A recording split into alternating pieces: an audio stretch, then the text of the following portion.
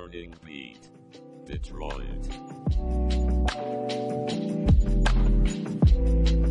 Good morning, Detroit. Welcome to your favorite morning show, Morning Beat Detroit, this beautiful Friday, October 27th, 2023.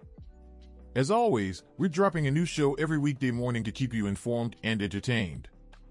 Today, we're sending shout-outs to our friends in Ann Arbor, Flint, and Lansing. How's everyone doing out there? We're going to jump right into our local news. We've got some serious topics to discuss today, folks, and we're going to approach them with care. First up, the manhunt for Robert Card, the suspect charged with Wednesday's mass shooting in Lewiston, Maine, continues into Friday. Our hearts go out to the communities affected by this tragedy. In lighter news, it seems like progress is being made with the United Auto Workers Union and Ford. They've struck a tentative deal after 40 days on strike. The proposed deal would give workers a 25% boost in pay over the life of the contract, plus cost of living adjustments. This could be the best wage increase and deal they've had in over 20 years. Union leaders are optimistic, and we're rooting for them.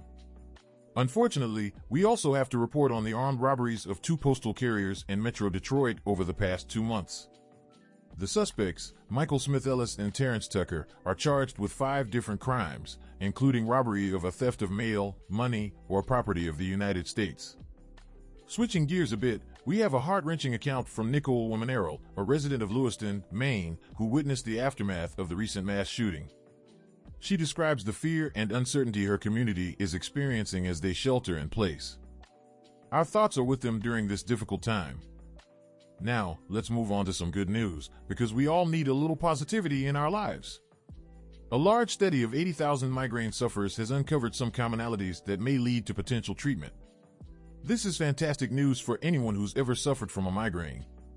And in the spirit of Halloween, an astronomy fan named Vladimir Tarasov has discovered a spooky face on Jupiter using images from NASA's Juno spacecraft. Just in time for Halloween indeed. All right, Jenna, it's your turn. What's the weather looking like for our listeners today? Thanks, Aaron.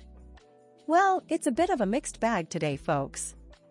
We're looking at a low of 63 degrees and a high of 75. Sunrise was at 7:59 this morning, and sunset will be at 6:32 tonight. We're expecting it to be a bit cloudy, but no major weather alerts to report. So, keep your umbrellas close, but don't worry too much. And with that, I'll pass it back to you, Aaron. Keep it sunny. Thanks, Jenna. Always a pleasure. And that's it for today's Morning Beat Detroit. Remember, no matter how tough things get, there's always a silver lining. Keep your heads high, Detroit. As it's Friday, we'll be back with you on Monday. Until then, keep it real, keep it kind, and keep it Detroit. Goodbye for now.